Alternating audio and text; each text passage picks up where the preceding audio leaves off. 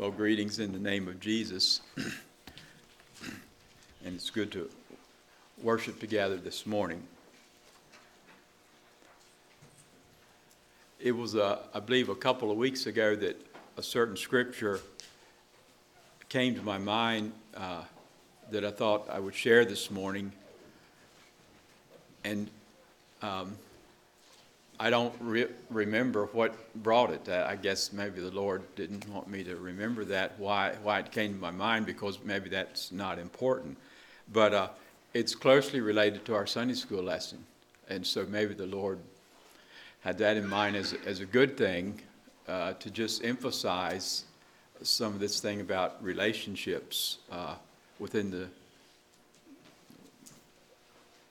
mainly among Christians, among the brotherhood.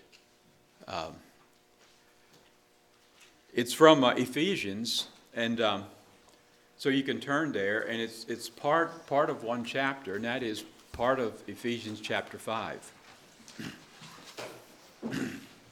Ephesians chapter 5.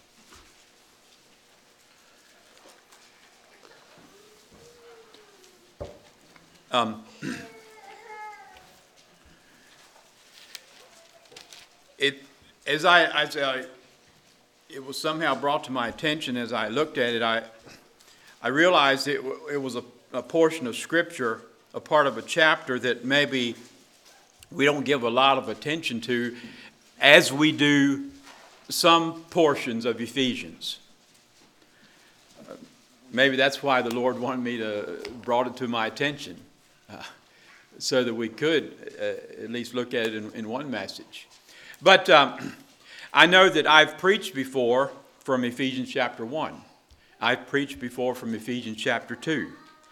There are aspects of chapter 3 of Ephesians that we look at from time to time because they're related to the church or to the greatness of God or something. In a couple things there in chapter 3.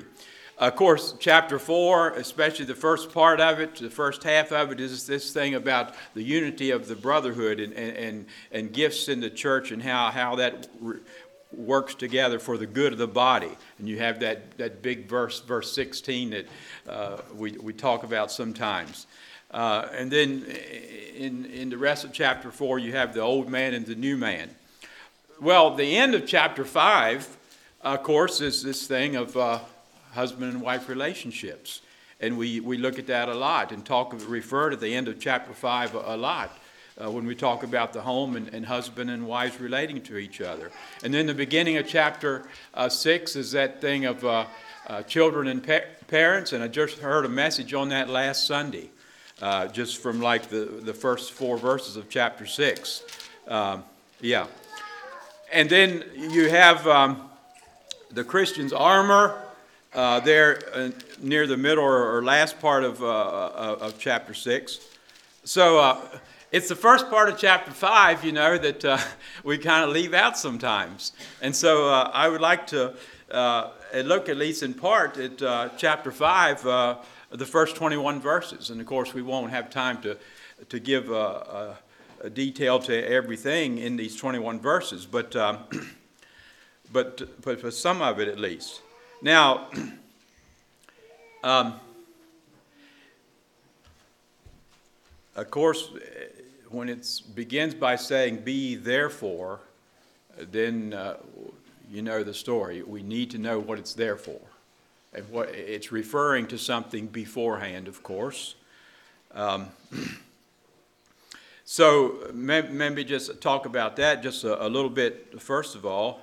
A couple of things I'd like to talk about kind of in an introductory way, which I feel like is important, and therefore that, of course, takes away from getting into the details of every verse, but I think that's important, and maybe that can be then, if I don't say everything about every verse, which I won't, then that can inspire some homework for you, in your personal devotions or something. As far as the therefore in the first verse, of course you could look back in a few of the last verses of chapter 4.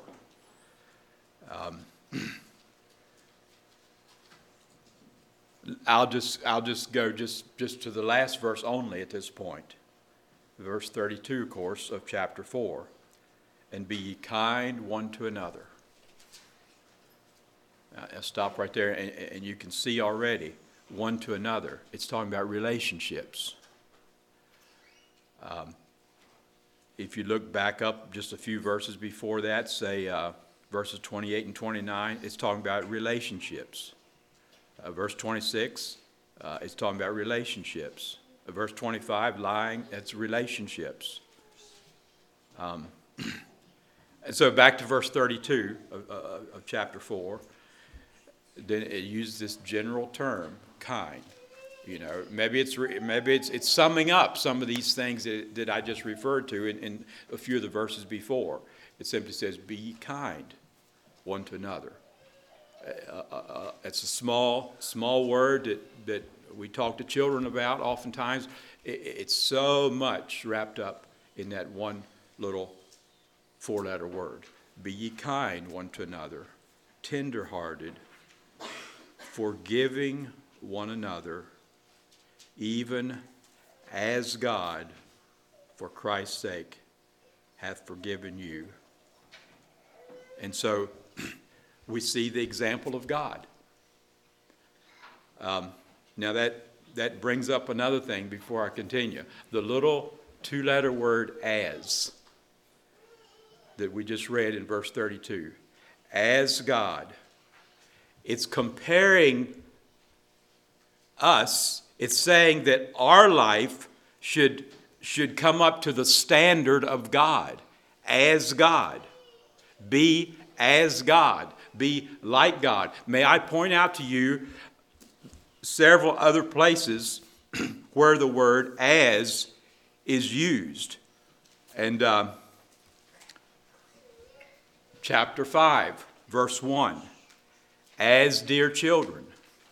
Verse 2, as Christ. Verse 3, as becometh saints. Verse 8, as children of light. Verse 15, not as fools. In each case, there's a comparison and saying either you should be or you shouldn't be like that or as that. That's God, by His Word, suggesting, telling, not just suggesting, telling us how we ought to be. Here is a standard. Here is a person. Here is a truth. Be like that.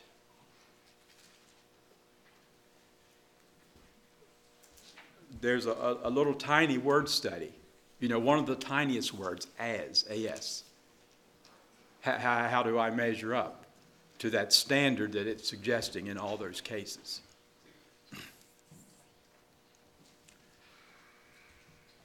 So, going back to this introduction, the reason therefore is used in the first verse. Be therefore followers of God. And it gave us the example of God in verse 32, just before. As God for Christ's sake. Be like God. Be like God's example. By the way, the word followers in verse 1, you might have a note in your Bible, imitators. I looked in several translations, and several different translators uses the word imitators there. And then it says, as dear children, as little children. As little children, as dear and loved little children tend to imitate their own parents. And most of you have seen it. It can happen in a couple of different ways. A little tiny child will say something or do something exactly like you did.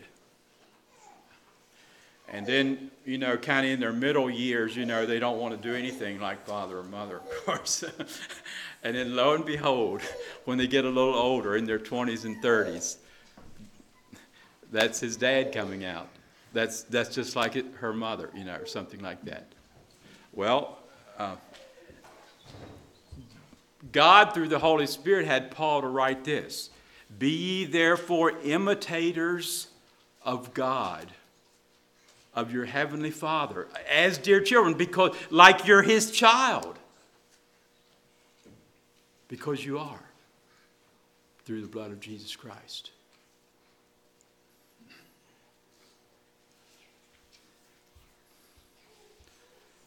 So, you see the connection there. The example of God through Christ in verse 32. Therefore be like that, beginning chapter 5. Now, before we go further, let me point out one other thing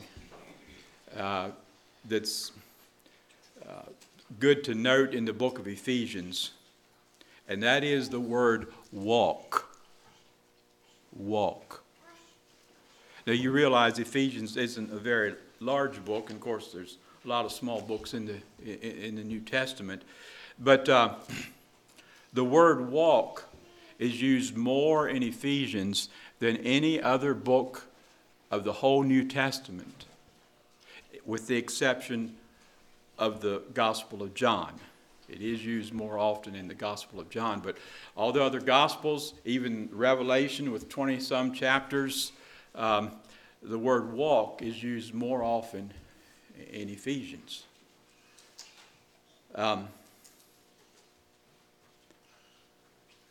And I won't show you everyone, but I'll show you maybe most of them quickly. In chapter 4, verse 1, chapter 4, verse 1. I, therefore, the prisoner of the Lord, beseech you that you walk worthy. Walk worthy. Okay? You can in your homework, you can decide, what that's suggesting there. I won't make more comments there. Chapter 5. Chapter 5. One more in chapter 4. Verse 17. Verse 17. That ye henceforth walk not, because this is in the negative then, walk not as other Gentiles walk. It's suggesting the world walks a certain way. Don't walk that way. The Sunday school superintendent suggested to us, and I appreciate what he said, the world often looks a certain way. I mean, they appear a certain way.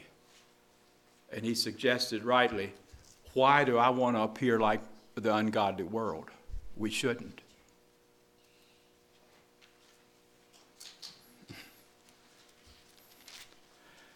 Chapter 5, verse 2.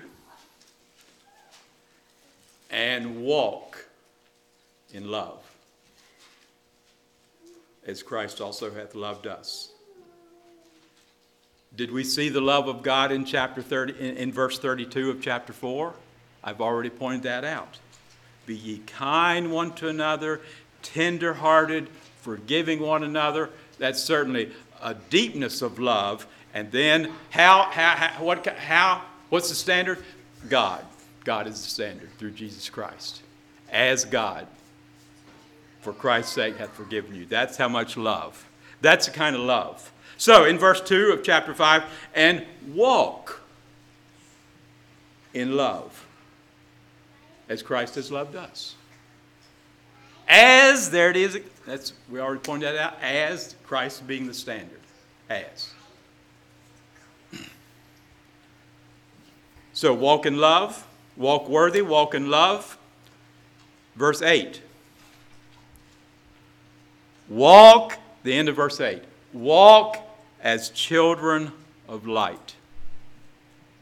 Walk in light, walk like children of light. If you've been saved, you are children of light. Walk as children of light. Your walk should parallel with you as a redeemed, God-fearing person. Make sure your walk lines up with what you say is inside. And sometimes that doesn't match, unfortunately. And that's sad when it doesn't. You talk to a person, even church members sometimes, oh, yeah, everything's right here. Yeah, everything's right in here. But their walk, I didn't use the word. God chose to use the word walk. Their walk doesn't seem to match up with what they say is inside. And he's suggesting here that can be a problem. Walk as children of light if you claim to be one.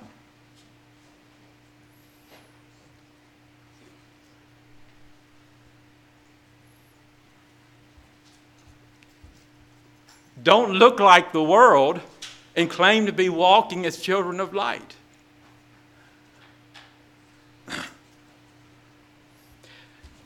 Verse 15. See then that ye walk circumspectly.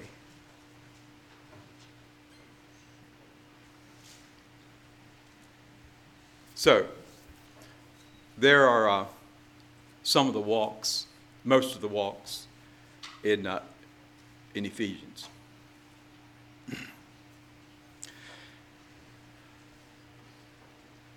I think I'll kind of break it up into three sections here. And I'm going to ask you to help me read this. So let's first look at the first 7 verses. Ephesians chapter 5, the first 7 verses. In this case, I'll read the odd verses, and if you will respond by reading the even numbered verses, please. So I'll begin, and then you can come in with verse 2 and the even numbered verse. And we'll just go through verse 7 and stop. Be therefore followers of God as dear children, and walk in love as Christ also hath loved us, and hath given himself for us, an offering and a sacrifice to God for a sweet-smelling savor. But fornication and all uncleanness or covetousness, let it not be once named among you, as becometh saints. Neither filthiness, nor foolish talking, nor jesting, which are not convenient, but rather giving of thanks. For this ye know, that no whoremonger, nor unclean person, nor covetous man, who is an idolater, hath any inheritance in the kingdom of Christ and of God.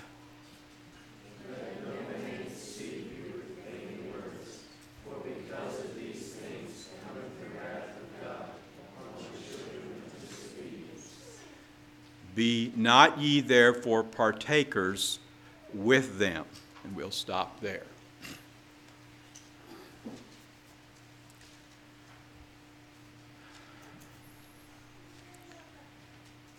Now, I thought about doing this, and I didn't do it there at the beginning, and for lack of time, we won't do it now. But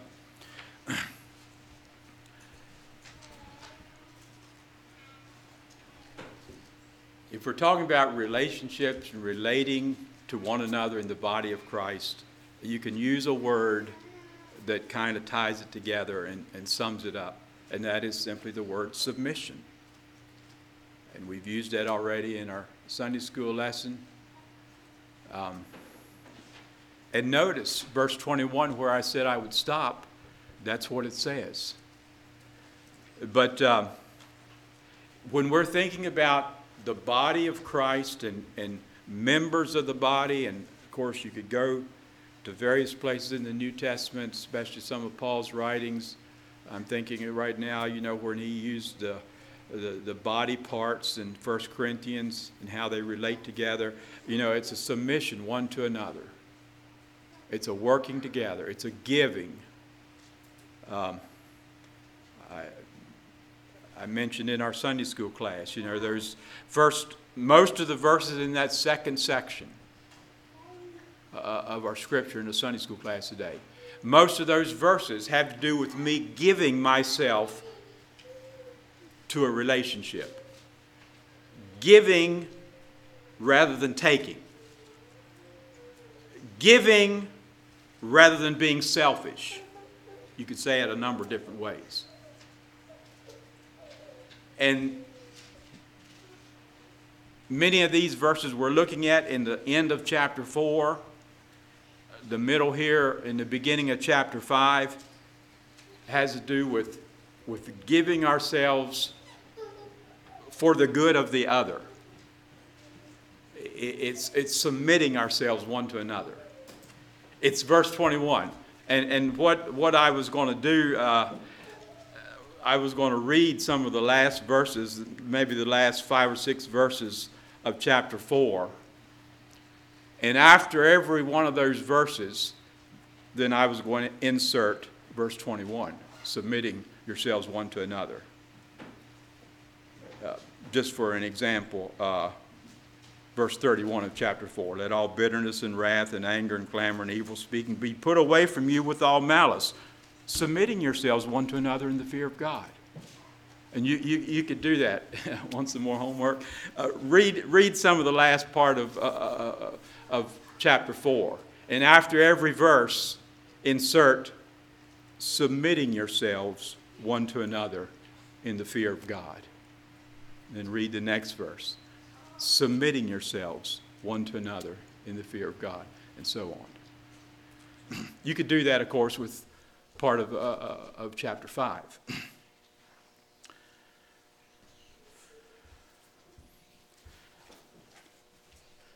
Well, this thing of giving and submitting, I have underlined in my Bible in verse 2, given.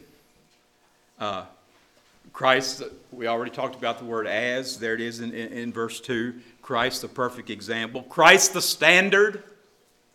And walk in love as Christ also hath loved us. And this is how he did it. He gave. He didn't take, he gave. And hath given himself for us an offering and a sacrifice to God for a sweet-smelling savor. And then comes the word but.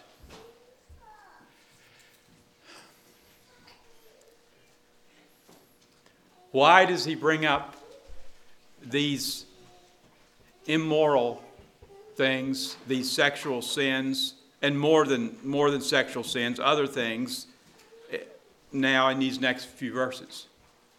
Because it's taking. It's selfish. It's taking rather than giving. He said this is the opposite side of the coin. And so, of course, you need to use the word but, and that's what we have there. But the opposite of that, but the opposite of submitting, but the opposite of loving, but the opposite of giving. And then here we go with verses 3, 4, 5, and 6, and so forth. But, verse 3, fornication and all uncleanness or covetousness, let it not be once named among you as becometh saints. See, those things are taking. It's for me, myself, and I. It's for my own selfish doings. And he continues with the list in verse 4. Neither filthiness, nor foolish talking, nor jesting, which are not convenient or not suitable. And before I finish the verse, let me stop and make a couple of comments. Oftentimes, when somebody is speaking in a filthy way, or a foolish way, or jesting in an improper way, what's the reason? It's say, look at me. Look how I can make you laugh. Look how smart I am. Look how I can think. It's called pride. It's called selfishness. It's called, look at me. I'm special. I can do this. I can be the clown. I can be the center of attention. I can say something that you'll be thinking about for a long time. You'll be thinking about me. That's part of the deal here. It's taking. It's selfishness. It's pride. It's the opposite of giving. It's the opposite of submission.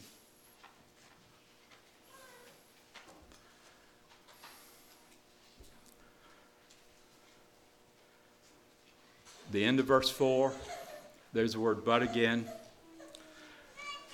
And I've talked about this before, at least somewhat. The importance of thankfulness. The importance of giving of thanks. You remember, I believe it's in Timothy, where Paul lists quite a big list of sins. And one of them then is being unthankful.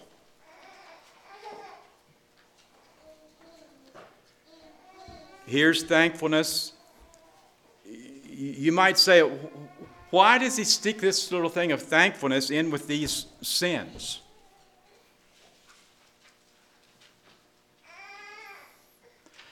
Because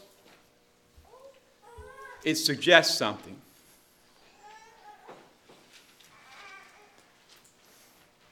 And I realize, a lot of things go through my mind concerning this. It's a subject all of its own, and we don't have time to talk about it in detail. But an unthankful person is just a sign of other deep-seated problems in their inner man.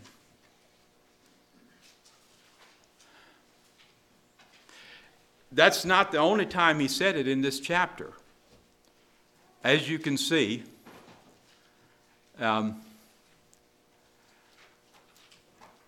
20, giving thanks. There he's talking about, he's talking about singing in verse 19. But then he inserts verse 20. Giving thanks. He begins it with giving thanks.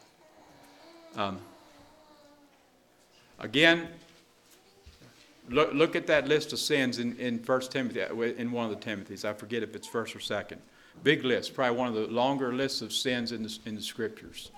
And one of them is unthankfulness. Why does it go along with sins? I don't have the wherewithal to give you all the answers now. I just know it's in the Scripture, and I have an understanding in my own self as how it works. But when we are grateful to God for who He is, for what He's done for me, for saving my soul, for blessing me with His Word, for blessing me with people around me that care, for blessing me with a brotherhood, with members of the body that want to follow His will and way. When I realize that, when I'm thankful for that, it goes a long way in victory in my life, in my walk. And so here he says, it lists a few sins, verses 3 and 4. And then at the end of verse 4, but the opposite of that, somewhat of the opposite of that, but rather giving of thanks. It's a very interesting thought. But rather the giving of thanks. Now, he goes on to interpret a little bit, or to give some seriousness of what he said in verse 3 and 4 with these lists of sins, by verse 5. For this we know, that no whoremonger, nor unclean person. It's saying some of these same things he said in verses 3 and 4 with some different words. No whoremonger, nor unclean person. And then he uses the same word. And I'll stop and say this here. Both times he used the word covet. It's in verse 3. It's repeated in verse 5. It's along with these sins of the flesh and sins of pride. Too often, probably, we tend to put sins at different levels. You know, this is a real bad sin. Or maybe if it's really bad, it should be down here, I guess, huh? This is a real bad sin. This one's not quite as bad. This is just a little sin. Well, where would you put coveting? And probably most of us say, well, you know, sometimes I've coveted something. I've wanted something that really I shouldn't. Really, it wasn't really right to want it, you know. Maybe it was something I shouldn't have, or God wouldn't want me to have, or it's not mine, or, you know, it's almost like stealing, you know. But you know, I've had that problem sometimes. But here in God's Word, that word covet is put right in here among those sins that we would put as really bad. It's just an example for us to realize sin is sin. And we should not allow the devil to get us in the habit of putting them in different places and saying, this is not so bad after all. Yeah, that's really bad. But, you know, if the devil makes us think that one is really bad, we have a tendency to think that some others are not so bad, you see. And yet he puts covet right here with these other sins 2 times. Continuing in verse 5, nor covetous man who is an idolater hath any inheritance in the kingdom of Christ and of God. That's the seriousness of these sins. That's what the Bible says. That's what God said in His Word. They have no those kind of people have no inheritance in the kingdom of Christ and of God. Wow, that is very serious. Now, look at verse 6. What does it mean by the first phrase? It means this. People will say, that's not so bad after all. Well, that was just for the culture of that day. God didn't really mean it that way. See, you just don't understand. Just like Satan did the very first time in the Garden of Eden to Eve. That's what the beginning of verse 6 is saying. Let no man deceive you with vain words. Let no man argue with you and say, that's really not what it means. That's not so bad. This is a different day. That was a different culture. We're learning more.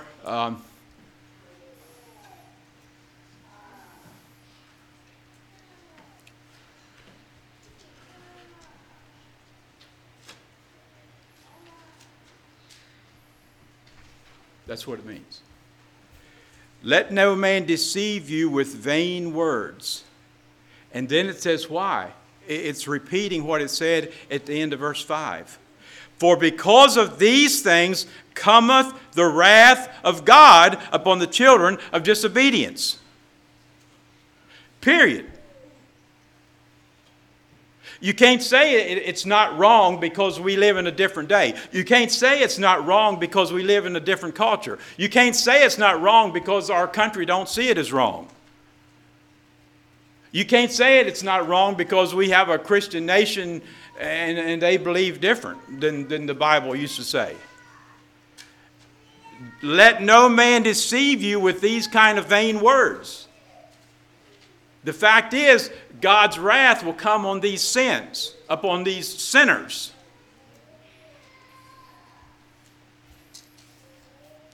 In fact, verse 7, where we stopped this reading, be not ye therefore partakers with them. Have nothing to do with them. Don't associate with them. Different translations read it a little differently, but they all basically mean the same thing, of course.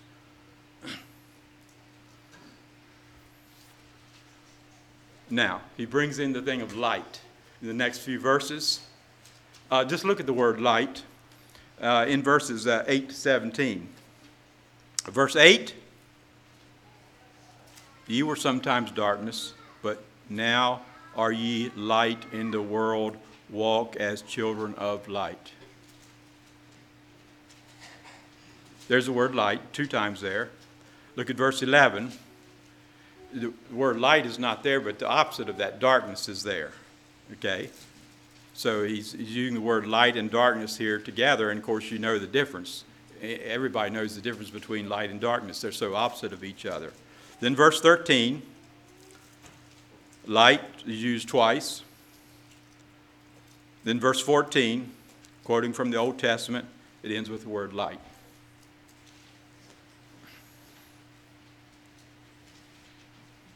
Let's read verses 8 to 17 like we did the other verses.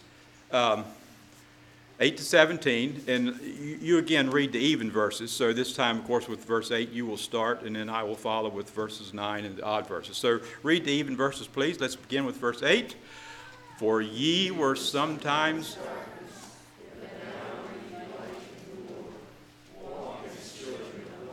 For the fruit of the Spirit is in all goodness and righteousness and truth. And have no fellowship with the unfruitful works of darkness, but rather reprove them. For it is a shame to speak of those things which are done in secret. But all things that are reproved are made manifest by the light. For whatsoever doth make manifest is light.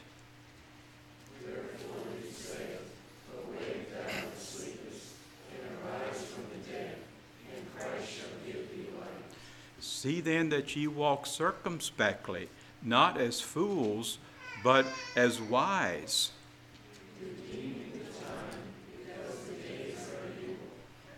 Wherefore, be ye not unwise, but understanding what the will of the Lord is. We'll stop right there. So, he's mentioned these sins and given some comments about these sins in the first reading we did there. And then he refers back to those things, but he's drawing the contrast and the comparison and so forth between light and darkness. So he introduces that word, light, as I already mentioned, in verse 8. And he's saying, some of you were like this. Ye were at one time like this. Darkness, and I didn't mention that word, but I mentioned the word darkness, of course, in verse 11. And maybe it's used again in here. But now, this is the fact. This is what the Bible says. Ye are light in the Lord, because what Jesus has done, God has done for you through Jesus Christ. Ye are light in the Lord. And I already mentioned this earlier. If that's you, make sure your walk lines up with it. Okay? That's what it says. Then walk that way. Walk as children of light. Paul talked about that, our walk matching up with our talk in various of his writings. This is just one of them. For the fruit of the Spirit is in all goodness and righteousness and truth, proving what is acceptable unto the Lord. Demonstrating what is acceptable to the Lord. And as he said in verse 7, be ye not therefore partakers with them. Then he says in verse 11, and have no fellowship with the unfruitful works of darkness, but rather reprove them. And if he says that in verse 7, and if he says that in verse 11, why is it so that sometimes, as Brother Landis suggested here in the opening, sometimes Christians want to get so close to the ungodly world and want to look so much like the ungodly world and want to act so much like the ungodly world, when the Bible says we should separate ourselves from that and have no part of it.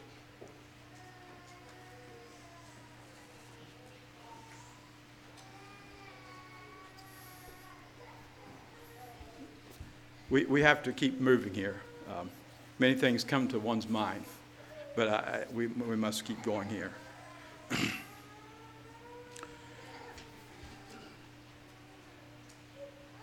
In fact, in verse 12, he says, in fact, it is even a shame even to speak of those things which are done of them in secret. Verse 13, but all things that are reproved are made manifest by the light, for whatsoever maketh manifest is light. Light shows up things. We all know that. We can't see in darkness. You turn the light on, then the truth is known. That's basically what it's saying. That's what happens with light. Praise God for that. And it quotes then from Isaiah in verse 14. See then, in light of that, see then, in light of what he's just said, that you walk cautiously, circumspectly. If you want another homework assignment, look up circumspectly. Maybe look into the Greek and see what Greek word this comes from and how other English words could help you understand circumspectly there. See then that ye walk circumspectly, not as fools, but as wise. What's he saying? He's suggesting if we don't line up, if we don't agree with this, if we don't walk this way, we're foolish.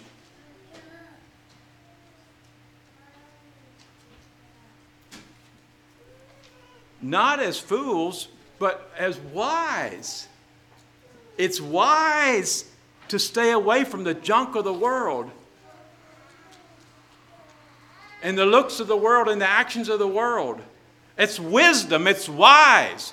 It's foolish to be so close to it and to rub hands and so forth. Then he uses this little word, redeeming the time because the days are evil. Making good use of the time. Be a good steward of the time. Time is short. We need to do it now. Verse 17, therefore be ye not unwise, but understanding what the will of the Lord is. He's given us the will of the Lord. Hopefully we understand it. And if we don't, he's suggesting we're not wise. Now, these last few verses. Be filled with the Spirit. Don't be drunk with wine, but be filled with the Spirit. I read this recently, and I remember hearing this, or maybe hearing this from another preacher, or reading it somewhere, maybe a long time ago. Nowhere in the Bible are we commanded to be indwelled by the Spirit. Nowhere in the Bible are we commanded to be baptized by the Spirit. And it uses those words, it says we are. We are baptized, or somebody was baptized. In other words, we believe, according to the Scripture, that when a person commits himself to Jesus Christ, when says yes to God, that then the Spirit dwells in him. And so the Bible nowhere commands us to be indwelled. It doesn't command us to be baptized by the Spirit, because that's going to happen. That's God's working when we give ourselves to him. But it does say in verse 18, but be filled with the Spirit. My life, when I'm not walking close to God as I should, my life can limit the Spirit's work in my heart. My wrong walk can keep me from being filled as full of the Spirit as God would like to be in me. My wrong walk can limit the Spirit in my heart and life. Can limit what he would like to do with me and in me. And the Bible commands us in verse 18 to be filled with the Spirit. Let him have full course in your heart and life. Continue to say yes to him in each and every way. Be filled. Not just a little bit of the Spirit. Let the Spirit have full course in your life. Well, Then we have that verse 19. I'll say this quickly. You realize that verse, it's a similar verse in, what is it, verse about 16 or 17 of Colossians 3, I think it is. Kind of like 19, just said in a few different words.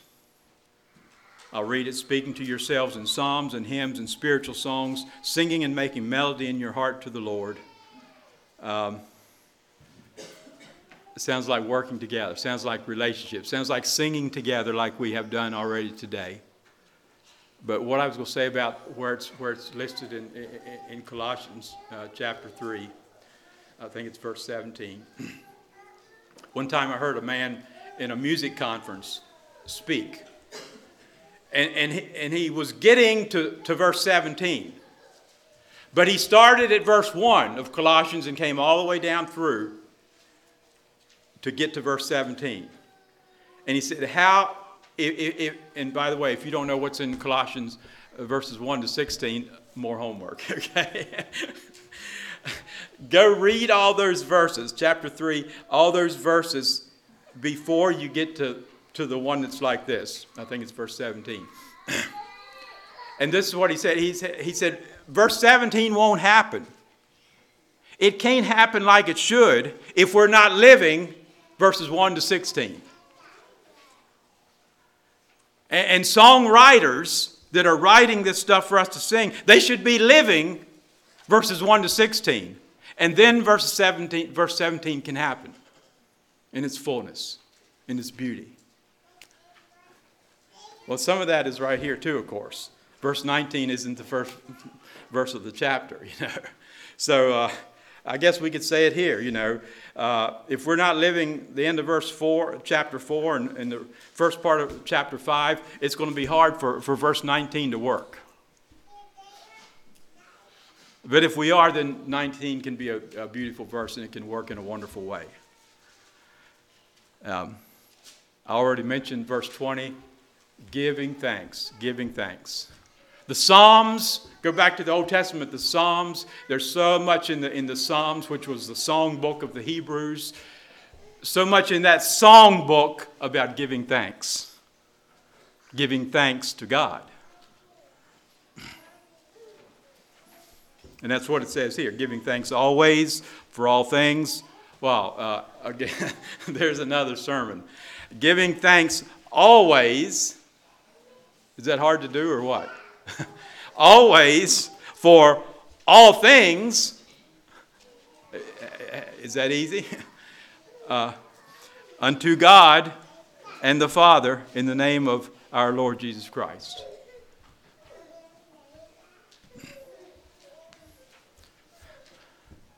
We end at verse 21. Submitting yourselves one to another in the fear of God.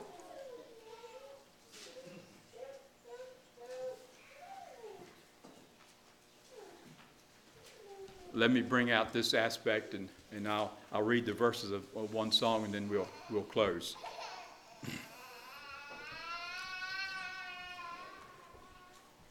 It says, submitting yourselves one to another in the fear of God. God, our relationship with God comes into play here in this little verse. It's going to affect my relationship with God if I'm not submitting myself one to another. And I would just say this, if you're a member of a brotherhood, which most of you are, that are adults, you know, if you're a member of any organization, okay, that has some written things written down, those things we could call objective. We use two terms in relating to thoughts and actions, objective and subjective. Some things are objective. I mean, it's like yes and no. I mean, it's like black and white. Objective. That's what it means. And then some things are subjective. It's more of a general feeling, or, it's a general statement that we have to interpret. And it may be interpreted different places in different ways. It's subjective. It's subject to something. Okay? But objective is like yes and no, black and white. It's written down. This is what it says. Period. What I'm getting at is this. When we have agreed upon things in our brotherhood that's written down, okay, that's in black and white, that's very objective, is it not? You know, and if we don't go with that, then how are we fitting into verse 21? Submitting ourselves one to another. This is what we've decided. This is where we're at. This is what we've stated. This is what we've agreed upon. It's objective. It's black and white. It's written down. And if our submission won't be there, how can we pretend that we are submitting in the subjective things? It doesn't make sense. It doesn't line up. We're just being pretenders, I'm afraid, if that's the case. Well, as I kind of alluded to or said at the beginning, this thing of subjection and submitting one to another, it was in our Sunday school lesson, of course. It's in all these verses that we've looked at today. It's relationships and how we fit together, how we work together in a beautiful way. And he wrote all that and came with a period at the end of verse 21, submitting yourselves one to another in the fear of God. There's a song here that's not in our hymn book. It just came to my mind, and I'll just read the words. Many of you are familiar with it. I remember hearing it sung in ladies' voices. I think it was in some ladies' songbooks. But it is in the Zion's Praises in mixed music. But it's a song, Sweet Will of God. Let me just read quickly most of the words of this song. Written both words and music by the same person. It goes like this. My stubborn will at last has yielded. I would be thine and thine alone. And this the prayer my lips are bringing, Lord, let in me thy will be done. Sweet will of God, still fold me closer till I am wholly lost in thee. Next verse. I'm tired of sin, for footsore and weary. The darksome path hath dreary grown. But now a light has risen to cheer me. I find in thee my star, my sun. Next verse. Thy precious will, O conquering Savior, doth now embrace and compass me. All discords hushed, my peace a river. My soul a prisoned bird set free. If I could make a comment before I read the last verse. You know, sometimes people live like this. Don't get too close to me. Don't tell me what to do. I have to think about that. Why are you asking me to do that? And they live like that. It may be members of the church. It may be employer-employee relationships. It may be husband and wife relationships. It may be teenager and parent relationships. But they live like this. Wait a minute. Why should I obey you? Why should I submit to you? And they live in a turmoil inside, afraid somebody over them is going to ask them to do something that they don't want to do. And they live on the edge. And it's not comfortable. And this writer realized that. And when they submitted, then they had peace like a river. And it was like a prisoned bird set free. Let me just read that verse one more time. Thy precious will, O conquering Savior, doth now embrace and compass me, all discords hushed, my peace a river, my soul a prison bird set free. Sweet will of God, still fold me closer till I am wholly lost in thee. And the last verse says this: shut in with thee, O Lord, forever, my wayward feet no more to roam. What power from thee my soul can sever, the center of God's will, my home. Sweet will of God, still fold me closer till I am wholly lost in thee. Let's bow our heads for prayer. Thank you, Heavenly Father, for the way you provide for us and care for us. And you are so objective, God, and you give us things straightforward that we just need to say yes to and yield to and submit ourselves to. And we thank you for the peace in our hearts, the weight that can be lifted when we just humbly submit ourselves to you and die to self and give ourselves for you, and for your glory, and for the good of our brothers and sisters. We thank you for the peace and joy you can give in our hearts when we live according to your will and way for our hearts and lives. As we go from this place this morning, Lord, may your light shine through us. May we walk in love. May we walk as children of light. May we walk circumspectly. And may we be submitted one to another in your fear. In Jesus' name, amen. Let's stand together. Thank you for coming. Thank you for listening.